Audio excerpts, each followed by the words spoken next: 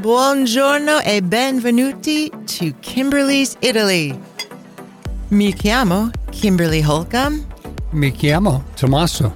Bravo! I didn't even tee you up for that. You got it. Good job. Okay. Our podcast number, episodio 99. Dio mio, one away from cento, right? It's 100. It's been 100 episodes of heaven. 99 episodes of heaven. Well, there's recording with me. Yes. Recording with each other. Yes. Anyway, to me, it doesn't seem like we've been chatting away about Italy for 100 episodes, but we have. Well, 99, plus there's been some other bonuses thrown in there. We have like 104 recordings. Correct. There you go. But you know what? I say next week we have a party for our 100th episode. So next Wednesday, when you listen to us, you can open a bottle of wine or make an Aperol Spritz or a Gin e Tonica or a cappuccino or a biccherine, the coffee drink we spoke about last week's episode. However you want to join us, we're going to be celebrating. One thing before we get going here, newsflash. You know how What? Kimberly has been correcting my Italian all the time, my pronunciation Italian words. Well, Dio mio. guess what? Mm-hmm. She got her little tuchus corrected this week. I did. I am completely fessing up to the fact that I have been calling one of my favorite villages in all of Italy. I have been calling it Varenna on Lago di Como. But this past week, I was talking to my friend from Lago di Como. We were trying to coordinate a hike that she was going to give my clients who are staying in Varenna. So I said, and without saying anything directly to me, she said, well, you know, Kimberly, the boats from Varenna to Argenio just aren't that often. And then she said, Varenna, well, with the little roll of the tongue, Varenna, a few times. And finally I got it. I was like, oh my, I have been saying Varenna my entire life. Okay, so la colpa mia, my fault. I admit it. And I have learned. Varenna, it is. Il capa and il professor. La capa. La capa and la professore? Yes. Oh, you mean I'm la professore? Yes. It is wrong. Yes. Okay.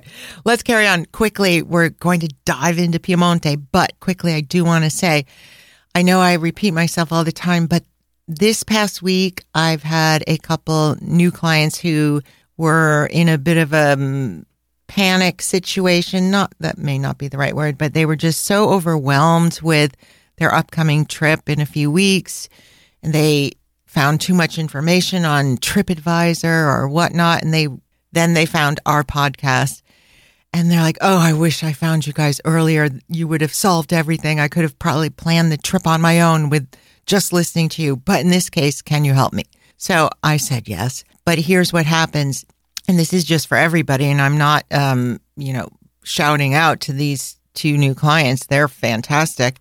But what the problem is the shorter notice you have for everything, the harder it is. Getting the tours they want to do Uffizi, getting into the Vatican with a private tour, all of that stuff, and some accommodations as well. It's really challenging. So that's just my little travel tip for you. If you're planning it on your own or hiring a travel planner like myself, give it time. Give it as much time as you can. Va bene? Allora, we want to share with you why you should visit the region of Piemonte, which all of you know is Piedmont in English, but Piemonte, we're sticking to the Italian version. It's also how the French pronounce it. Piemonte. Piemonte? Piedmont. Piedmont. Oh, there you go. Anyway, our last two episodes, we told you all about the capital city of Torino and all of its amazing history and palaces, its cuisine, their dessert-like coffee that they start each day with, their distinct pasta with truffles. So in summary, Torino alone is almost reason enough to visit Piemonte. But there is a lot more happening in this bucolic region. Piemonte is the second largest of Italy's 20 regions, with only Sicily being the larger. It has 8 provinces, and one aptly named Torino, and the others are Cuneo, Asti, Alessandria, Vercelli, Novara, Biella, and, check this one out, Verbano, Cusio, Ossola. Okay, that's a mouthful. Sounds like my last name. Have you ever noticed, you guys, that I never say Tommaso's last name? It's not Verbano, Cusio, Ossola. It's close. But not Italian. Anyway, I'll explain that last name of the province later. Piemonte also is not technically landlocked like Umbria, for example, because on its northeastern edge, Lago Maggiore runs through that border line between Lombardia to the east and Piemonte. So half of Lago Maggiore is in Piemonte and the other half in Lombardia. And the small, beautiful glacial lake of Lago d'Orta, it's really like Lago di Orta, but they took away the I and just say Lago d'Orta. And that is completely, the entire lake is in Piemonte. And I actually have a family of 4, these clients staying on the lake a few weeks from now, which they chose deliberately because it's less crowded than Lago di Como or Lago Maggiore or even Lago di Garda. And so they're very, very excited to end their trip in the tranquillità di Lago di Orta. Capisci? Si. Bravo. Okay. While I was living in Milano, each time that we would drive to Torino, which was primarily for photo shoots, we drove on the highways through the eastern countryside, the beginning of part Piemonte. And it was primarily just like the western side of Lombardia, flat fields of crops, and you could see the mountains off to the north. It was pretty-ish, but nothing over the top, like blow your socks off that can happen on so many road trips in Italy. However, one time after a location shoot down in Liguria, down by the water, we drove up from Liguria, the coast, north into Piemonte. And that area on the bottom of Cuneo is called the Langhe, which is wall-to-wall crops and vines, everything on top of these like mini rounded mountains. It was beautiful. It is beautiful. And there's so much to take in visually when you come to the top of one of these little small mountains on, a relatively small road, and you look down at everything else that's growing, and the mountains are behind this valley and all these mountains to the north.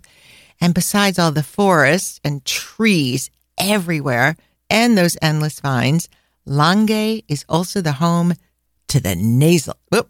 To the nasal nut. Langhe is also home to the hazelnut, which is nocciole in Italian. And these hazelnut trees thrive in this Langhe soil and climate, and supposedly they are the best hazelnut in the world. So they say. Do you like hazelnut? Not particularly, no. It's mixed. Well, you think of Nutella. Exactly. So get that out of your mind. No. Yeah. And these hazelnuts have also received the award of Protected Geographical Indication, which we've discussed before regarding various regions, cheeses and different products, even tomatoes. Remember that? All over, basically every region of Italy has one of these distinctions for one of their proprietary product, let's say. And it's quite a distinction. So there you have it. A hazelnut has this grand distinction. So you guys, the next time you are in a gelateria in Italy, definitely try the flavor nocciole. That's hazelnut. That's spelled Nocciole. Tommaso, you need to try it. It's very good. Mm-hmm. I'll give it a try. Oh, and I forgot. The last thing is the Langhe is also home to 5 UNESCO World Heritage Sites. So that says a lot for a very small area within a province within the region of Piemonte. Okay? And it's the home to a lot of these grapes you're talking about. Exactly. It's home to one of our favorite wines, Barolo. Barolo. Okay, roller. But we don't generally have Barolo that often because the best Barolos aren't for everyday drinking in our budget. There, you can buy Barolo anywhere, basically in a nice wine store, but is it da morire? Let me get there. Yeah, okay. I'm going down this path. Okay. Did a little research. You tasked me with this because of your love of wine. My love of wine. And I had to prepare myself for October going there because I'd never been there. So I have a lot of research, and I hope we have a bag full of money.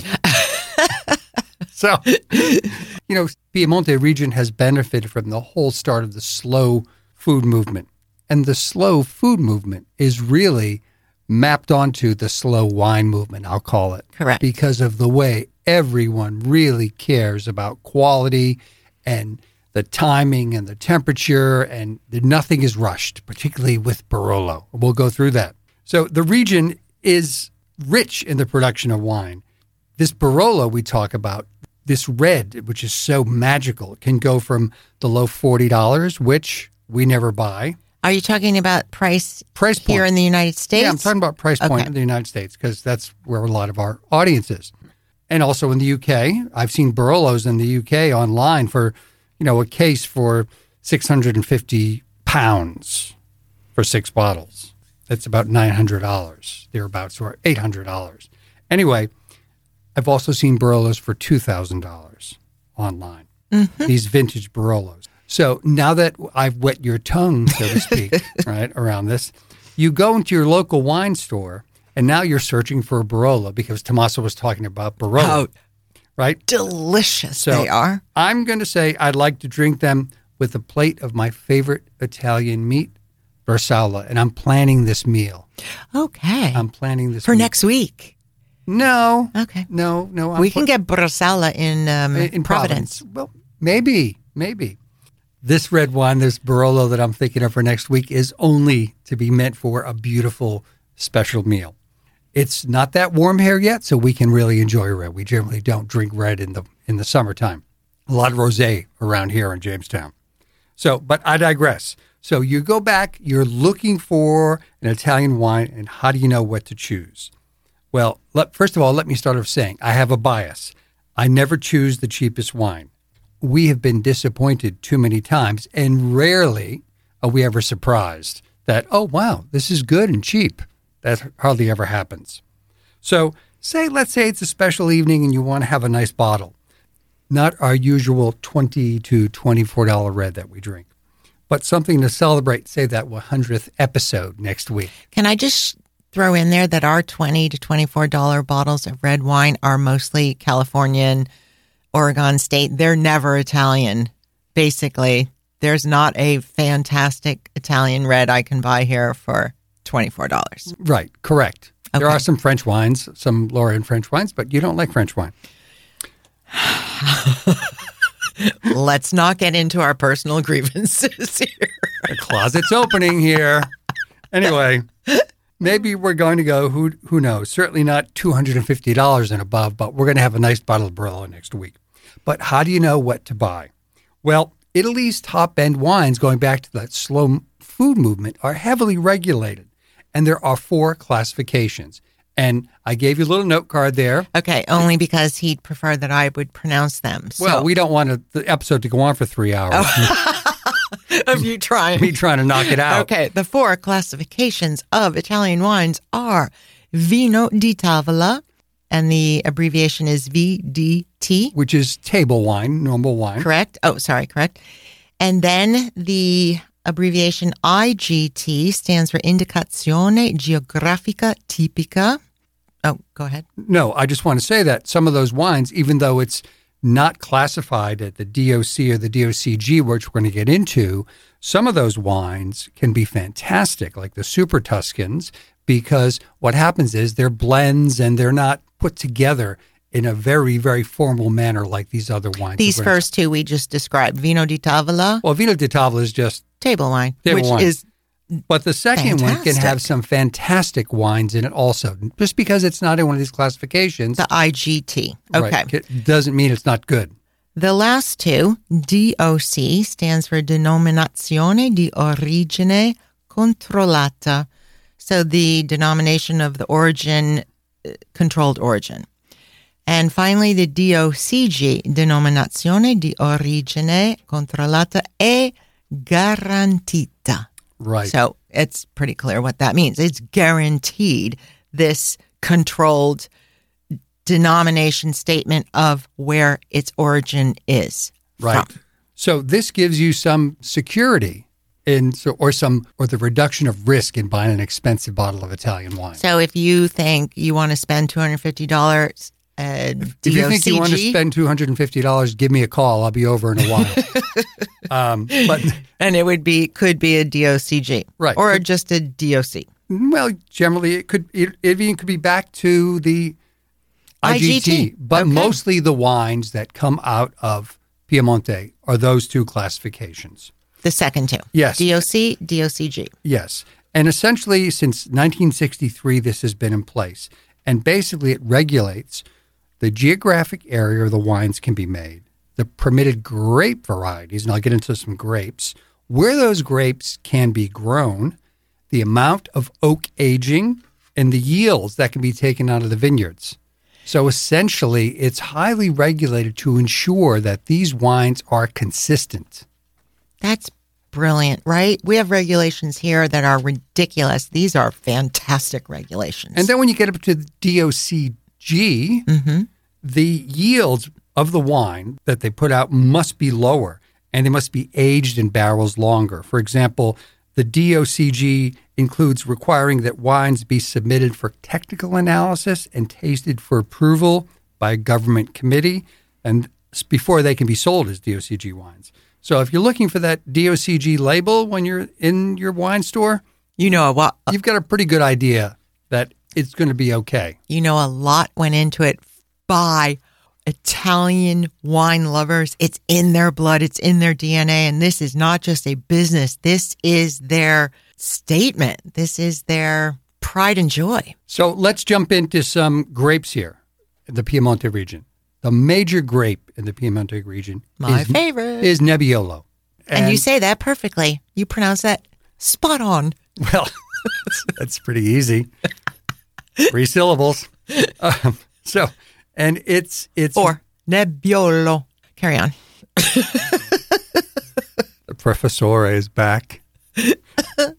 This Nebbiolo produces lightly colored red wines, which as they age take on characteristics of brick orange hue in the rim of the glass, and they mature as they go along to reveal other aromas. And these could be flavors like violets, tar, wild herbs, cherries, raspberries, truffles, tobacco, and prunes. Tobacco. And that's part of that oak aging, Actually, I tobacco guess. leaves. We used to. Long story. Never Yeah, mind. long story. It's like my sailing stories. Kentucky, come on up here. Yeah. My grandfather grew tobacco leaves. And Carry on. Nebbiolo wines can require years of aging to balance all these different flavors see. out. And what's very important is the weather and the climate. And the early morning fog in a Nebbiolo vineyard in the Langhe, the Italian word for fog, nebbia, is one possible reason that it's called Nebbiolo. I'm sure it is. And it's one of the first varieties to bud and the last variety to ripen. So the harvest is taking place through mid to late October. And when it's time to harvest, it's all hands on deck to get these off the vines before the end of the season. Finite time frame. Exactly. The most highly rated bottles of Piemonte Nebbiolo Barolos tend to come from vintages that had dry weather during September and October. Oh, interesting. So, reading up on all this, when you tasked me with taking a look at it and also getting my taste buds prepared for October, I just want to put something into perspective here. There are only 14,000 acres of Nebbiolo grown in Piemonte. In the world, essentially. What? Yes, exactly. What? Well, there are some Nebbiolo grapes up in Valtellina. Very it's like 500 acres. Wow. That's it. Okay. So 14,000 acres over the whole of Italy. You said in the world. You meant in Italy. Well, they've tried to put a Nebbiolo in, I think, Washington. Washington State, yes, in America. It hasn't really worked out that well. But to give you an idea, our little island is 22,000 acres. Wow. So 2/3 of our island is the whole of the production of Nebbiolo. Wow, that's interesting. That's so no that's, wonder why it's pricey. Exactly. No wonder why it's so expensive.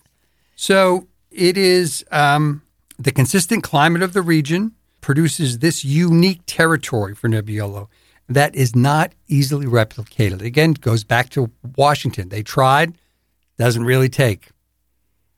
And to give you an idea of this DOCG regulations, the normal bottling for a DOC wine is 9 months in oak and 21 months in total aging. And the reserva bottlings require 45 total months of aging. And that can be 18 months in oak. That's a lot. That's a big difference in the aging of wine. And that's why it has all these complex flavors and they get smoothed out over time. Do you think you prefer Barolo over Brunello del Montalcino? I can bathe in either one of them. I'm good with that. Well, bravo. That was very informative. Well done. Can I just say one last thing about wine in Piemonte? Hit it, girl. Do you remember the Asti province I mentioned earlier when I named off the 8 different provinces within Piemonte? Mm-hmm. Well, Barbera di Asti is something that I drank quite a bit when I lived in Milano. First of all, it was a little less expensive for whatever reason, and I was always budget living while I was there. And it's light and refreshing, and I was new to wine drinking. I was learning as the years went by, but I liked it at the beginning, and I'm sure I would enjoy a glass right now, but but it was tasty and delicious. And also from Asti, this province is Asti Spumante, which... I remember those television ads. You do? Yes. From years and years ago? Yes. Well, it has a very bad rap in the United States because I think they produce various... I don't think it is as controlled. Perhaps not, because there is Asti Spumante for sale in America for like $10, $3, $8, yes. whatever. Nothing's $3. But anyway, it's not good. You'd hear Riccardo Montalban singing it along with the Volare filled with Asti Spumante. Oh my God, we're dating ourselves again. Anyway, when we are in Piemonte, I am going to have you drink a glass of Asti Spumante. And that was something we always did on Sunday brunches. It is a Sunday Mother's Day. Mix it with some peach nectar, you name it. Anyway, that is the little region. Okay. Carrying on. The other thing you should know about Asti is that they also hold a palio race just like the one in Siena that we talked about in episode 95. And this is the type of option I think you can seek out. The same fabulous history, the same amount of horses, the same concept of the neighborhoods, and in this case, in Asti, 14 neighborhoods competing against each other. They still wear the costumes. They have the names. Everything is the same. Do they still cheat? I'm not sure, but it's just a smaller venue and it's less well known. I bet you any amount of money it is as amazing. And they even have the procession with, they state, minimum 1,200 people in garb, in costume, in the little village of Asti. I think that would be something really sweet to do. I'm going to bring my pantaloons. No, you're not, because you don't have any. Grazie Dio. All right, and just another quick aside. This is the church lady in me coming out. Oh, boy. Asti has a lot of churches for such a small city. And their Duomo, due to the wealth of the citizens as it was being built in the 13th century, their Duomo boasts one of the most compelling examples of Gothic architecture in the entire Piemonte region. So how's that? Good enough. When you go there, I'll be hunting truffles. Va bene. All right. Another very worthwhile place to stay or visit in Piemonte is the little known city called Saluzzo. And when I say little known, I mean to the masses of tourism. Like, for example, It's not on the greatest hits. have you ever had a friend come back from Italy and say, oh my God, we had the best trip. It was so amazing. We went to Venice, Montepulciano, Rome, and Saluzzo, right? No. You've never heard that. The first time I've heard it was right now. Right. I have heard of it before, and so have you when I tell you. Saluzzo is geographically stunning in that the Alps are behind it and make for a very impressive background. And it also has some incredible architecture due to the fact that it was ruled for several hundred years by the French. So is home to plenty of a marquis or a marchese, as you say in Italian. Therefore, a bit of grandeur mixed into the architecture with medieval fortresses and the ruins of 3 rings of walls that had encircled the city. And every time the city enlarged, they built another ring, another wall. So they don't exist anymore, but some of the ruins do. So a lot of people go to Saluzzo just for that alone, to follow the trace of the 3 rings, which I think is very cool. The other lure to visit this area of Cuneo, which is one of the provinces. I'm sorry, I did not say that Saluzzo is in Cuneo. About 10 kilometers south of Saluzzo is the Castello della Monte. And this, Tommaso, I think you definitely can pull out of the cobwebs of your art history classes and Jansen's History of Art. There's a lot of dust in there. Because this Castello della Monte was built as a military fortress first, and then enlarged by one of these marchese from Saluzzo in the 1400s. And he had a baronial hall built that is unlike any other.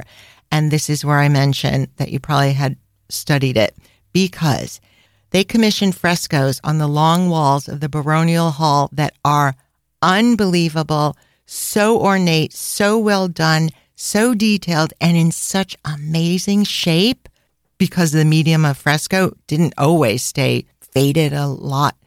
These walls are unlike any other, and to this day, the artist is still unknown. That's because when they presented them with the bill, it was expensive, so it was off with your head. Oh, geez, Louise, Just come what on. I'm saying. It was the 1400s. Well, the fact that it wasn't attributed to any other school of another painter, I mean, it's amazing. So that is why I think you probably have heard of this. And these 2 fresco walls are claimed to be a masterpiece of chivalric tradition, depicting men and women respecting each other, working hard together, doing acts of courage. And all of this was very much appreciated by these marcheses and their aristocrats in the 1400s. And the other thing is, this is what stuck out about this place in my art history classes, it was one of the first massive frescoes to not be a depiction of a religious event. So this was all about being chivalrous. Okay. Isn't that amazing? Fair enough. So this is another kind of thing. Go see this. It's 10 miles south of Saluzzo, and it's one of a kind, something that not the average tourist does. All right, finalmente. Are we running out of time? No. Oh, sorry. Okay, then. Well, no, I'm just kidding. Finally, We're gonna let this one roll a little bit longer today. Finally, the top part of Piemonte is also worthy of your time.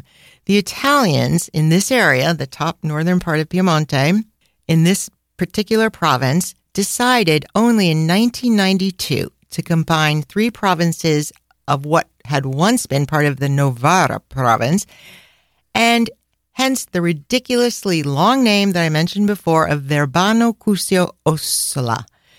And this happened in 1992 while I lived there, and I can remember all the Milano papers ranting about the long name, and I, was just not that fluent and couldn't read Italian that well, but I saw the headlines and everyone in the coffee bars talking about it. I was like, what are you guys complaining about? Look at, right down the street, Corso Vittorio Emanuele il Secondo is the name of the road, and you're worried about Verbano Cusio Ossola? Get it? I thought it was pretty funny. Yeah. All right. Moving on. But hold on. So the name has stuck, and maybe the locals have like an acronym for it, like VIBO or something. Okay. But anyway, this province at the very north is stunning. It is basically all mountains. It's absolutely beautiful to drive through, and I can say so with experience because I went to Domodossola, which is the second largest city in this province area in the whole northern part of Piemonte. And I went there several times with friends because it was an easy and beautiful drive.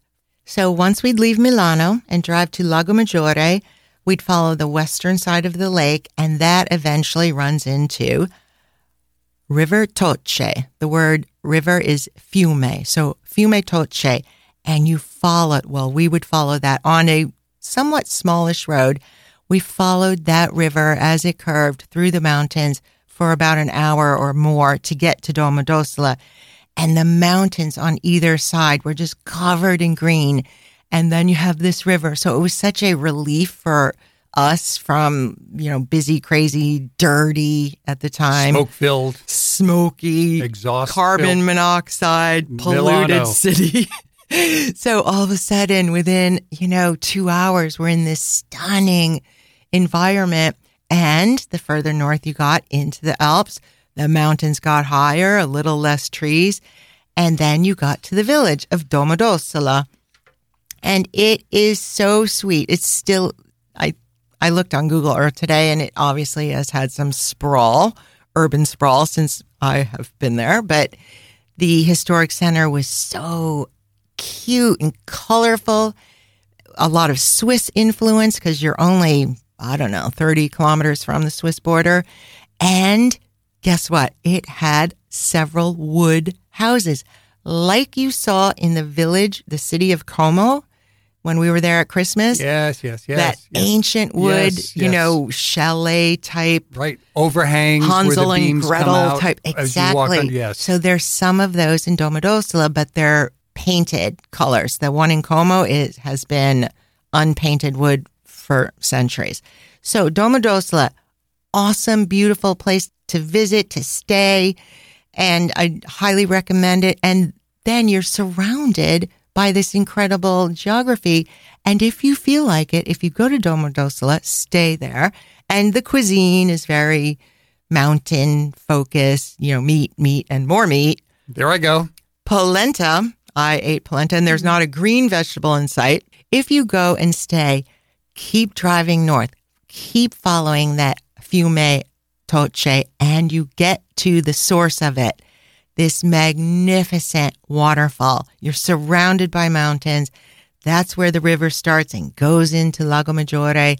And I can only speak from several years ago when I went, many years ago when I was last there, but it was the kind of place where only Italians go. All these tourists now go to the Dolomiti, to all those amazing, super mod, architecturally significant hotels and ski lodges. Go to a place like this. Go north of Domodossola to a waterfall and be surrounded by the Alps. What do you think? Okay. Absolutely. I mean, would you go? Sure. Maybe not this trip, but we will go. Okay. Va bene. Now we're out of time. Well, now I just want to say one thing because I know everyone's wondering. My book came last week. Woohoo! And it has a slip cover. I actually love the cover almost more than the book. No. But having a book, I have several books, art books with slip covers, and I really pride myself on owning them because most books, people get rid of the slipcover, it gets banged up, whatever. But I think it's a beautiful thing. But you haven't said what the book is. You just said my book arrived. Okay. Well, because they were all listeners, so they know which book I'm talking about. This could be someone's very first episode. It's been a conversation among the loyal followers. So it's the art collection of the Royal Library in Torino, and it is it's just amazing. It's got so many color plates in it and black and white plates of drawings and etchings, and it's got little things by Rembrandt in it and Canaletto and Guardi from Da Vinci, and it's got some beautiful nautical charts which are in color. So anyway, this is something to sit around and not just breeze through, but really look through. Anyway, in case you're all wondering, it came and I love it. Woohoo! So happy. It is beautiful. Best $25 ever spent. Right. Thank God for eBay. Va bene. Next week. La settimana prossima. Mercoledì. Next week, Wednesday. La festa di episodio 100. Va bene? Our 100th episode, we're going to come up with something very special for you. And we'll see you then. Ciao, ciao.